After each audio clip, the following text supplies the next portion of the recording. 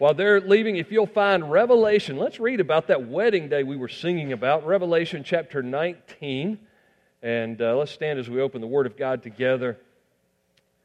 I have really enjoyed this study, and I'm praying that this morning we can pull a few things together for you. And we're going to need the help of surrounding passages, other scriptures, to help us maybe fill in a few gaps to tie Revelation together. But I want us to see where all of this is going. I titled the message, From Here to Eternity.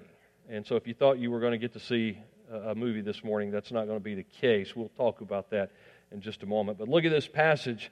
And we finished with verse 5 last week, so let's start with verse 6 today. He says, "Then I heard something like a voice of a vast multitude, like the sound of cascading waters and like the rumbling of loud thunder, saying, Hallelujah, because our Lord God the Almighty has begun to reign. Let us be glad, rejoice, and give Him glory, because the marriage of the Lamb has come, and His wife has prepared herself. She was permitted to wear fine linen, bright and pure, for the fine linen represents the righteous acts of the saints." Let's pray together. Father, we thank You for this promise of a beautiful wedding day that we're being prepared for. Lord, I pray that we would find ourselves on that day with great joy and excitement and anticipation, that we would live with that same anticipation, knowing that we are betrothed even today to the King of Kings and the Lord of Lords, that You would find us faithful, seeking You until You come again. We pray this in Jesus' name. Amen. You can be seated as we look at these verses in Revelation 19 and then begin to look at chapter 20 this morning. We'll kind of close things out in the next couple of weeks. We'll look at the great white throne judgment next week, and then we're going to look at the new heaven and the new earth. Aren't you excited that God's going to make all things new? We're going to look at Revelation 21 and 22 before we end this study in September. But there's probably a question that goes through some of your minds, maybe on a regular basis, maybe because you're saying, as I'm getting older, I'm starting to think about this. Maybe sometimes those of us who are younger when we're faced with vulnerabilities, and those who are much younger than me. Certainly, when I prepare to go on a trip like the one to India or somewhere like that, I want to know that everything's in order. And so what happens from here to eternity? It's fun to read about those things in Revelation chapter 21 and 22, and what everything the other side of the millennium is going to be like. But what happens between now and then? Now I realize that title, From Here to Eternity, is the title of a movie based on a book. All-star cast, people like Burt Lancaster. I actually watched a clip of it in black and white this week. Ernest Borgnine is in that. Claude Aiken, some of y'all don't remember Sheriff Lovo, but he was in that movie.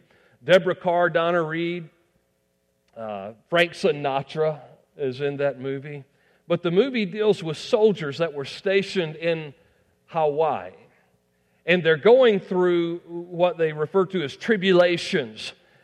And some of them feel like they had emotionally or maybe in some other way lost their way. They're looking for hope, they're looking for purpose, looking for love. And all of this is just months before the attack on Pearl Harbor.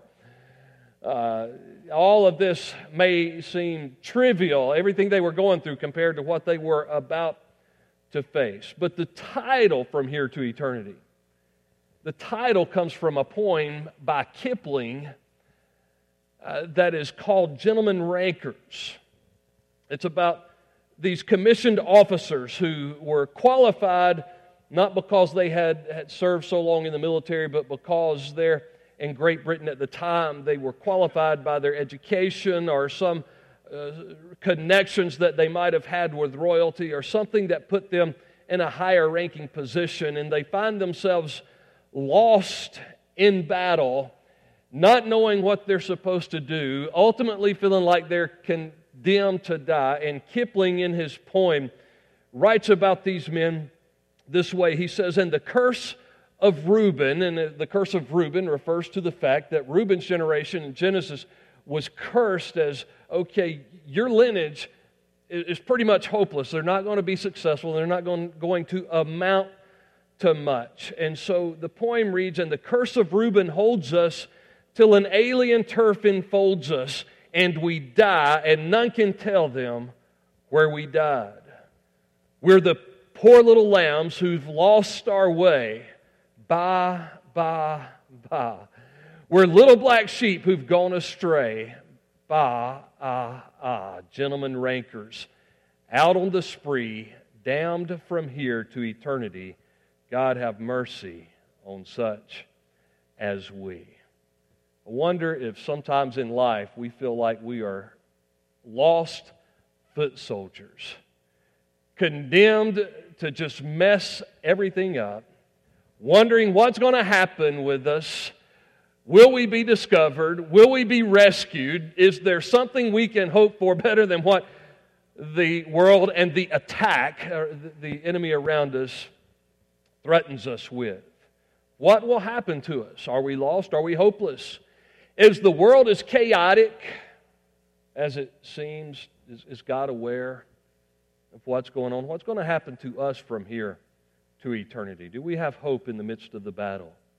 Well, I want us to, this morning, reflect and pull things together, those things that we've studied in Revelation already, some things that are promised to us in these passages that we're going to look at, and I want us to tie it together with kind of a picture that the rest of Scripture provides for us. So be ready to turn your pages in your Bible again and find a few other books and chapters as we answer this question: what will happen to us from here, from this moment until eternity? Well, the first thing that I want you to see is that we will be able to rest in Christ. Those who know Jesus Christ can rest in Christ. Now, that rest will refer to what happens to us when we die physically.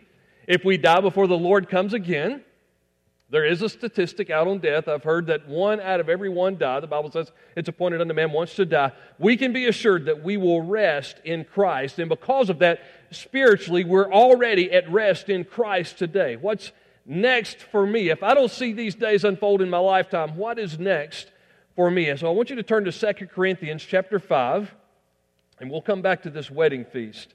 But let's see what builds up to that in this rest. 2 Corinthians chapter 5, and we'll look at the first 8 verses as we look at what it means to rest in Christ and not be fearful of those things that are to come, not to be worried that we're not going to be rescued or escape. In 2 Corinthians 5, it says, "For we know that if our earthly house, a tent," and he's talking about the outer shell, this body we live in, "is destroyed, we have a building from God." There's going to be a new body, right? A house not made with hands, eternal in the heavens. I'm going to get a glorified body one day. Thank the Lord. And he says, "And in fact, we groan in this one, longing to put on our house from heaven." That old gospel song comes to mind. "I'll have a new body, praise the Lord. I'll have a new life." Since when we are clothed, speaking of this earthly body, we will not be found naked. Indeed, we who are in this tent groan, burdened as we are, because we do not want to be unclothed, but clothed. What is he talking about here? Some of your translations actually say the N word, naked, right there. We don't want to be found naked. We want to be found clothed so that mortality may be swallowed up by life. And the one who prepared us for this very thing is God, who gave us the Spirit as a down payment. Therefore, though we are always confident and know that while we are at home in the body, while we are alive on this earth, in other words, we are away from the Lord, for we walk by faith and not by sight. Paul would say, "The life I now live in the flesh, in this earthly body." He's not talking about as opposed to walking in the Spirit. He says, "The life I live in this earthly body, I live by faith in the Son of God who loved me and that He gave Himself for me." Here he says, we walk by faith, not by sight. Yet we are confident and satisfied to be out of the body and at home or present with the Lord. What is he saying in this passage? He's saying, we in this body realize there's got to be something better than this. And some of you are in pretty good shape, but you have to admit there are times in life, and all that this world throws us, all that we endure in this life, we say there's got to be something better than this. And we read about a resurrected body, and we read about a glorified body, but that happens at the resurrection. And Paul understood that they were looking forward to resurrection, and they were saying, it's that in-between time that we're a little bit scared of.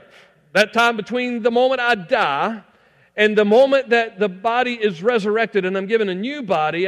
He says, that unclothed, that naked time where I'm without a body, that's kind of scary. What's on the other side? And then he comes back and he says, I want you to be aware of this.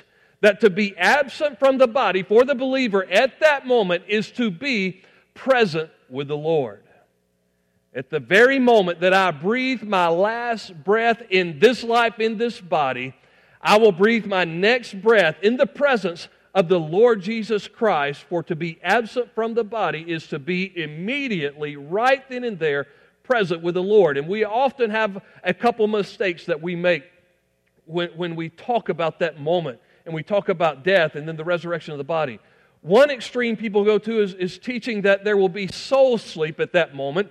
That, hey, the resurrection is so wonderful because they will preach and teach that the very next thing you know consciously after you die is the resurrection. And so you will be at soul or spirit sleep and resting and totally unaware of anything until the return of Christ, the resurrection of the body, or the rapture of the church.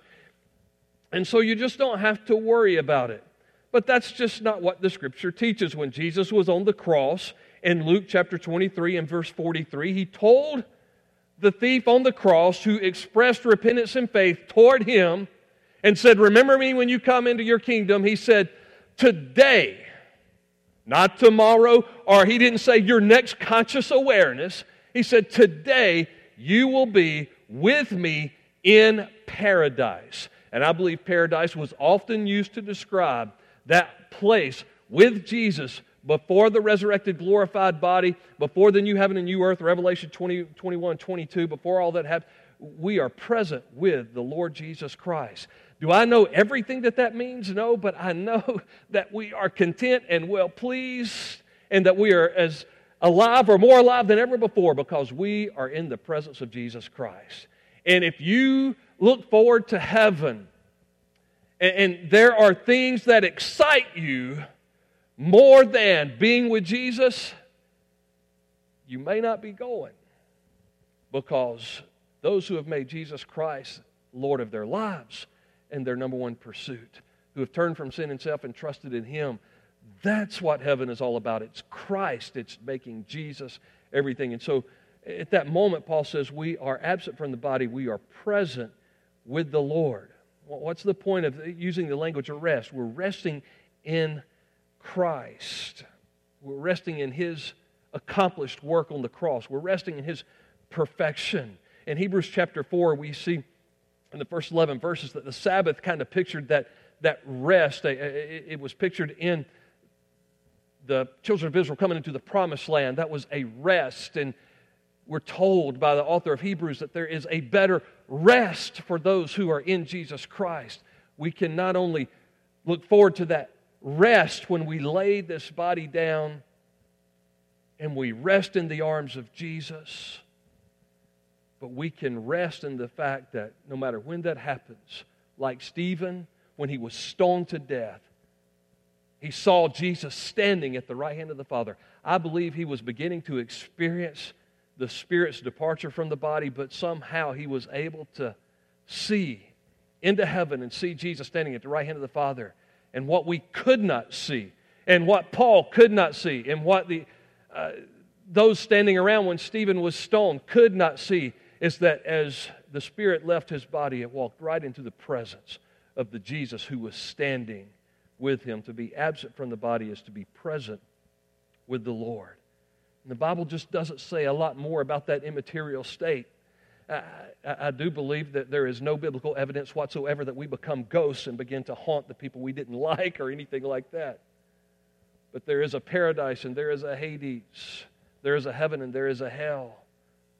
And those holding places aren't but so long before we face an eternal judgment. We'll get into that judgment next week. I want you to see that we can rest in Christ. Secondly, Not only will we rest in Christ, what happens from here to eternity, we will be resurrected by Christ. And we haven't seen the church discussed in Revelation until, boom, chapter 19, here it is again.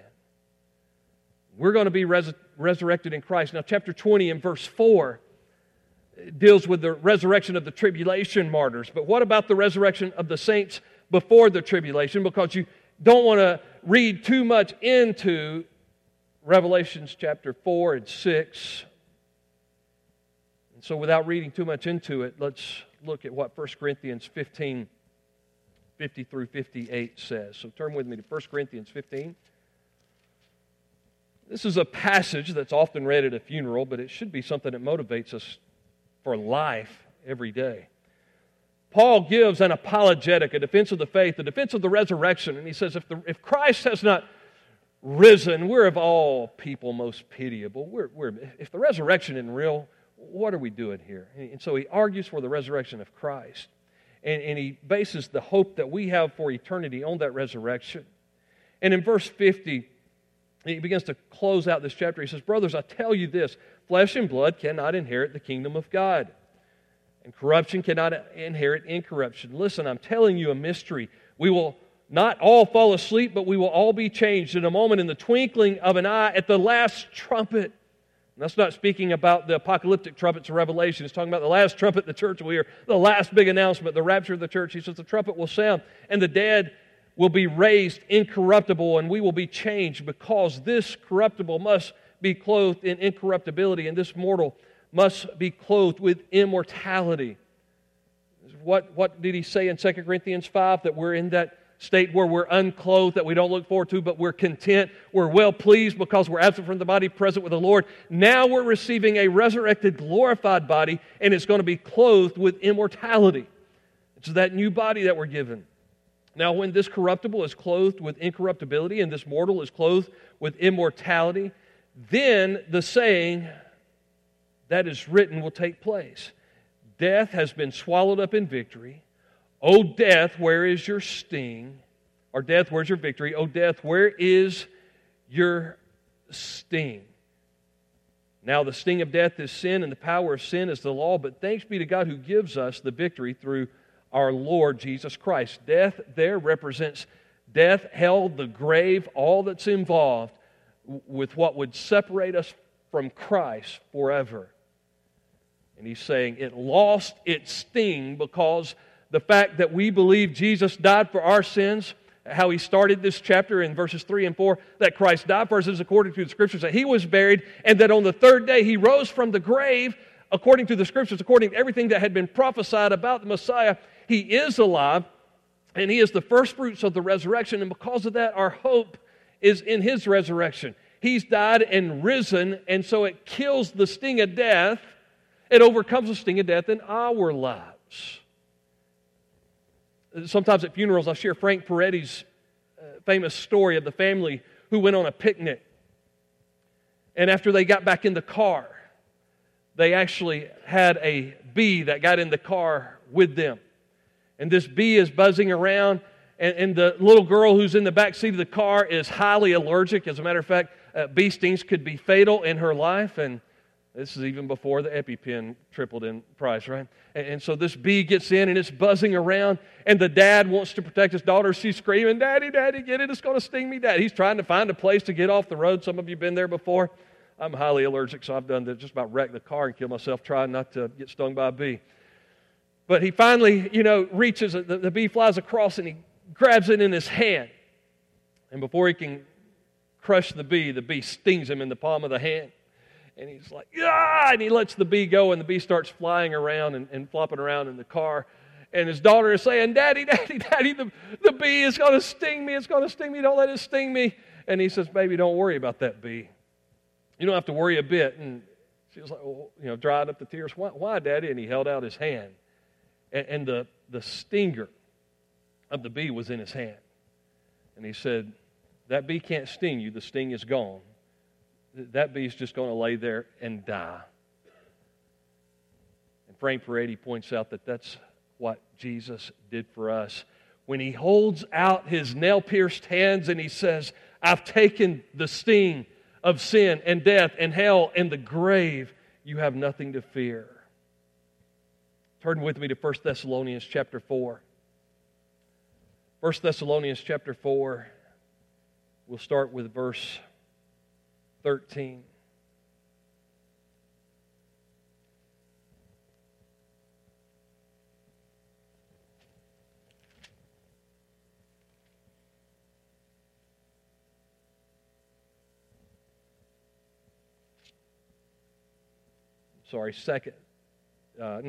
Verse 13. It says, "We do not want you to be uninformed, brothers, concerning those who are asleep." The King James says, "We would not have you ignorant, brethren." I always thought that's what girls need to memorize to resist pickup lines for guys. "We would not have you ignorant, brethren." But it says, "We would not have you uninformed concerning those who are asleep." What are they doing when they're asleep? They're at their spiritual place of rest, absent from the body, present with the Lord. "So that you will not grieve like the rest who have no hope.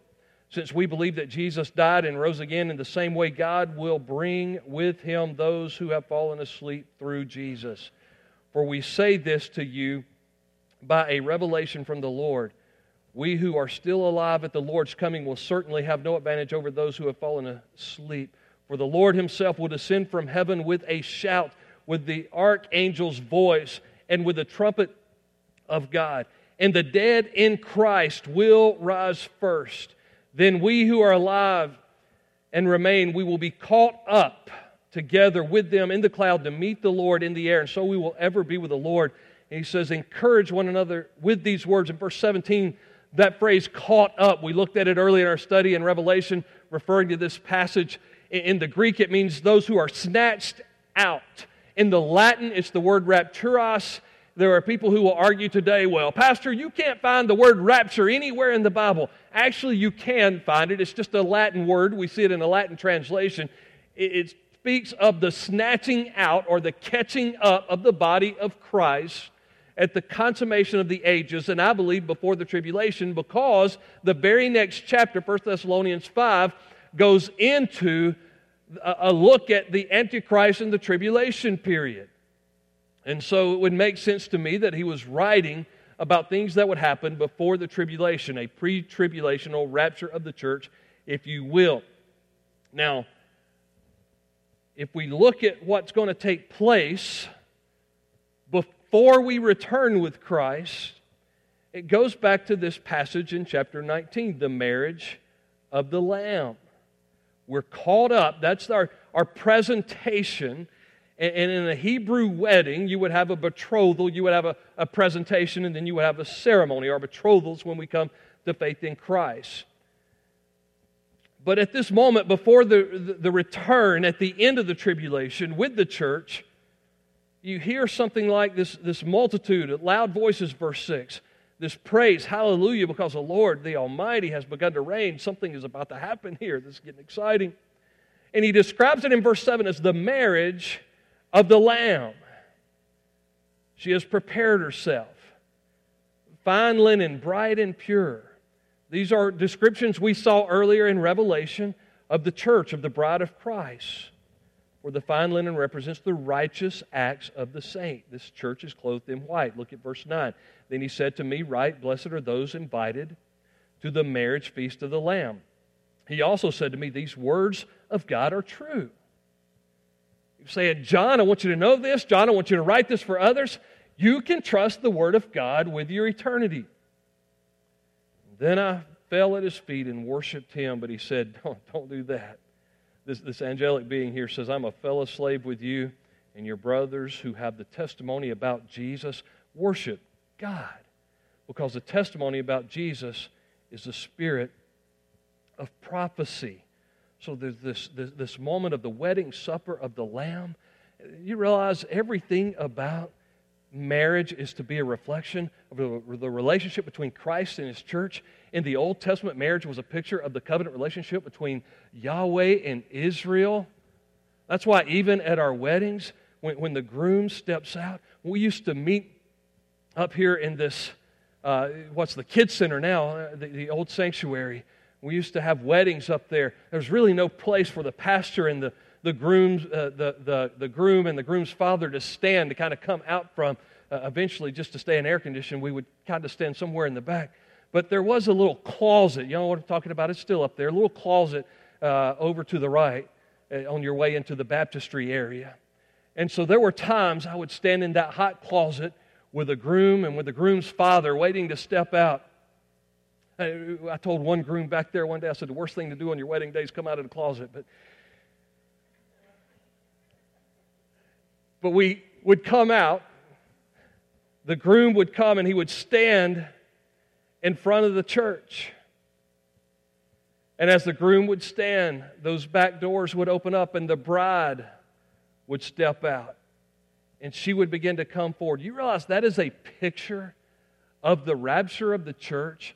That's a picture of the great wedding. The very fact that you have that reception afterwards, that you have some kind of meal afterwards, you have some kind of celebration afterwards, that is a picture of what we're going to experience with Christ in heaven one day. That's why weddings should always be Christ-centered. It's all about pointing people to Him. Our marriage should be Christ-centered. It's all about Ephesians 5, loving your wives as Christ loved the church, and the church showing the husband a respect and that the church shows Christ. Paul says, I speak of this, it's a mystery. I'm speaking of Christ and His church when I talk about marriage.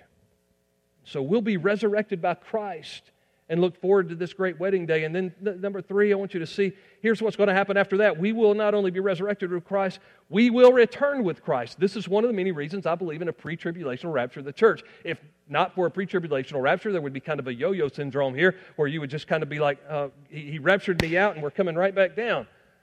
But no, we've been with Him at the wedding feast. And then, verse 11, look at how we will return with Christ. I saw heaven opened, and there was a white horse. Its rider is called Faithful and True. Remember, the Antichrist tried to look like this, but he wasn't faithful and true. And in righteousness he judges and makes war. His eyes were like a fiery flame. John is saying, I want you to know, this is the one I saw that I wrote about all the way back in the first chapter. He had a name written that no one knows except himself. He wore a robe stained with blood, and his name is called the Word of God. John chapter 1, in the beginning was the Word was with God, the Word was God, 1:14, and the Word became flesh and dwelt among us. The armies that were in heaven followed Him on white horses, wearing pure and white linen. According to the verses we just read, this is the bride, the church, that's coming back with Christ in fine linen, although I believe it becomes more encompassing and begins to become more encompassing at this point of all who have ever put their faith in Christ, Old and New Testament saints. And from His mouth came a sharp sword, so that with it He might strike the nations. He will shepherd them with an iron scepter. He will also trample the winepress of the fierce anger of God the Almighty.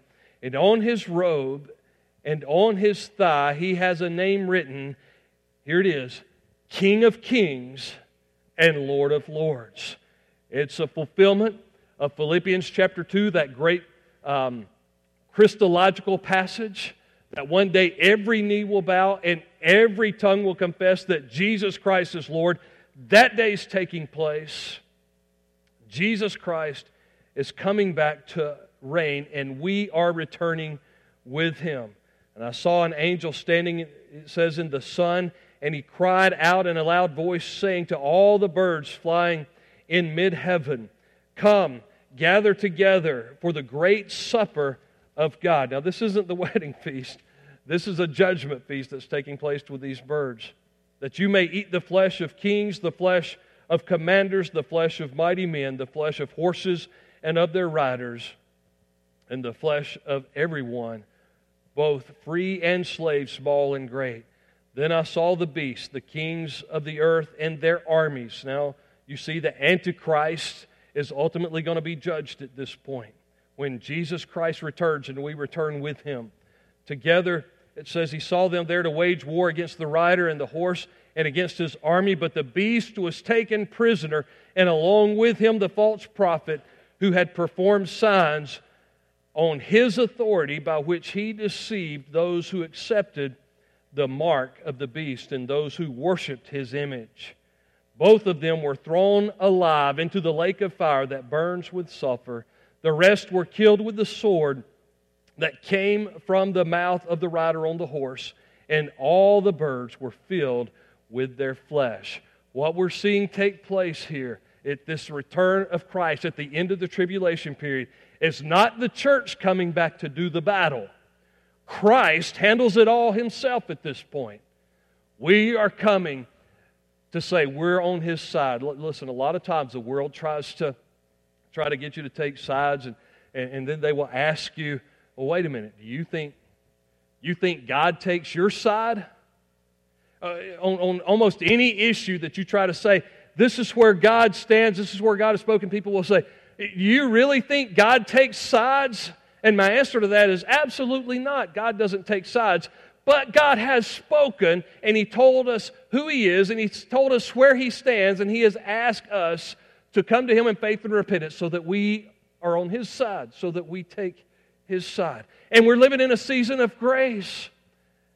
And God is delaying, according to Peter, His coming even to this day because He's not willing that any should perish. And so He wants those around us to be seen today not as enemies. Our enemies are not flesh and blood, but powers and principalities and rulers of the present dark world in which we live. He wants many more to be saved. God's not willing that any should perish, but that all should come to eternal life through a relationship with Christ. And so He wants us to be winning people to Him. But there will come a day where that's too late. There will come a day where those who have set themselves as the enemies of the cross will stand against Him, and with the word of His mouth, He'll put an end to all of that and bring final judgment to this earth. We will return with Christ, not because He's on our side, but because we're on His side. We'll return with Christ finally. This is the fourth final point. We will reign with Christ. We'll return with Him to reign. The body of Christ, the church.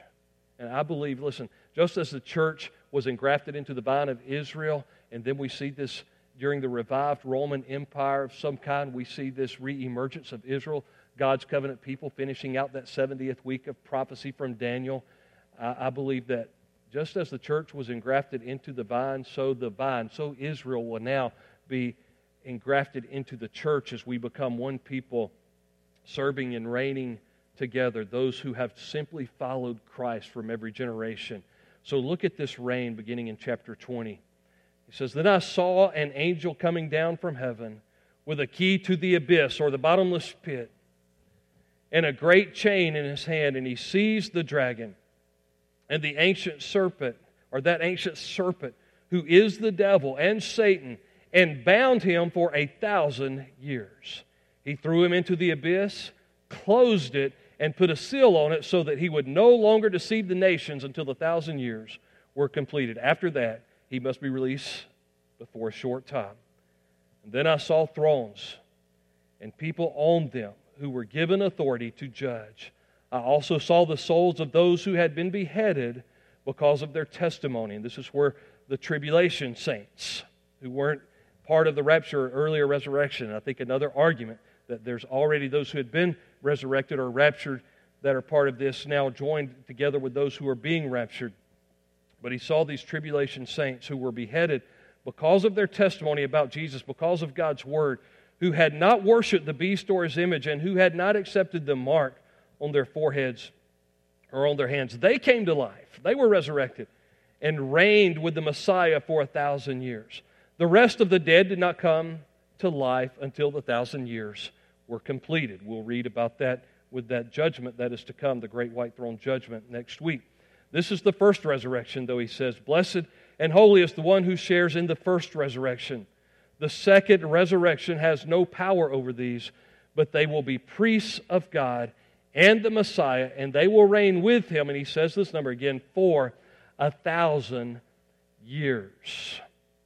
And so some have used this passage to argue for a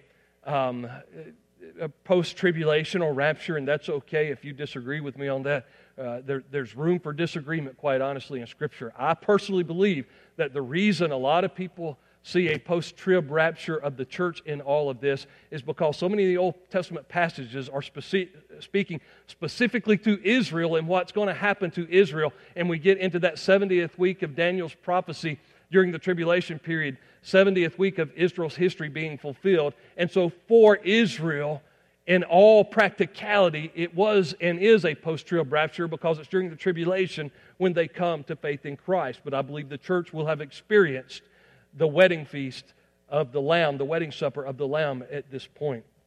And then we come back with Him, we return with Him, and we reign with Him. There's all kinds of, this 1,000 years has created so much controversy, all kinds of confusion. Well, are you premillennial? Are you amillennial? Are you postmillennial? And there's some young people going, I was just told I was a millennial. I don't know what all that means. Some are panmillennial. They just believe it's all going to pan out in the end, and they're not worried about it. But premillennials believe that exactly what I've described is going to take place, that whether it's a pre-trib, mid-trib, or post-trib rapture, the church is going to be raptured, we're going to return, and we're going to literally reign with Christ for 1,000 years on this earth, as if to say, it was messed up in the garden from the beginning, but on this earth, the way I created, as Jesus Christ, God is saying, I'm going to show you how it's done, and that we're going to reign and judge and rule with Him during that millennial reign. Not everybody will be believers. For some strange reason, still there will be those who reject Christ, but we will be reigning with Christ, those who return with Christ. There's a postmillennial argument that says that basically, there's numbers of postmillennial views, but that Christ's reign basically established the church, and so that the return of Christ comes after this 1,000 years, which is not a literal number, but just reflects the church age.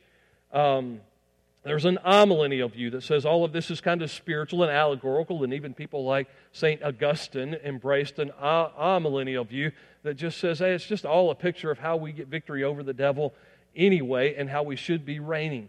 Unfortunately for postmillennialists, the past century has not been real kind, because there's a growing camp of postmillennialists who believe that what's going to happen is that the church is going to so evangelize the world, and I do believe that we're going to reach the uttermost parts of the world with the gospel, and that people will be saved from the uttermost parts. But the postmillennialist crowd believes that we're going to so win so many people to faith in Christ that they will be so positioned in places of government and other things that we will basically establish a Christian rule upon the earth, and then Jesus will say, now that you've got that done, I'm coming back. That's not what I see in Scripture, and it's certainly not what I see happening in the world today. I believe the world is coming more and more perilous, like 2 Timothy 3 said it would, and that Christ is going to come back and put an end to that. It's not that we are without hope. It's not, as one postmillennialist teacher that I greatly respect but disagree with said, well, you pre-mill guys, y'all just teach people not to do anything for the kingdom, just to give up and go stand and wait for Jesus. Not true. I believe, first of all, that God's going to pour out His Spirit on all flesh during the church age and during the last days. And I believe God wants to do another great awakening in my life, in your life, in the life of this church, and the life of this nation. I don't think God's finished with us until He blows the horn, right? Until Gabriel sounds that last trumpet, I don't think God's finished with us. I believe He wants us to make this world a better place. But I'm reminded again and again, to quote Dr. Adrian Rogers again, that God did not send Jesus the first time to save civilization from wreckage. He sent Jesus to save people from the wreckage of civilization. And we need to be taking as many with us as we possibly can, and influence as many people for the glory of God.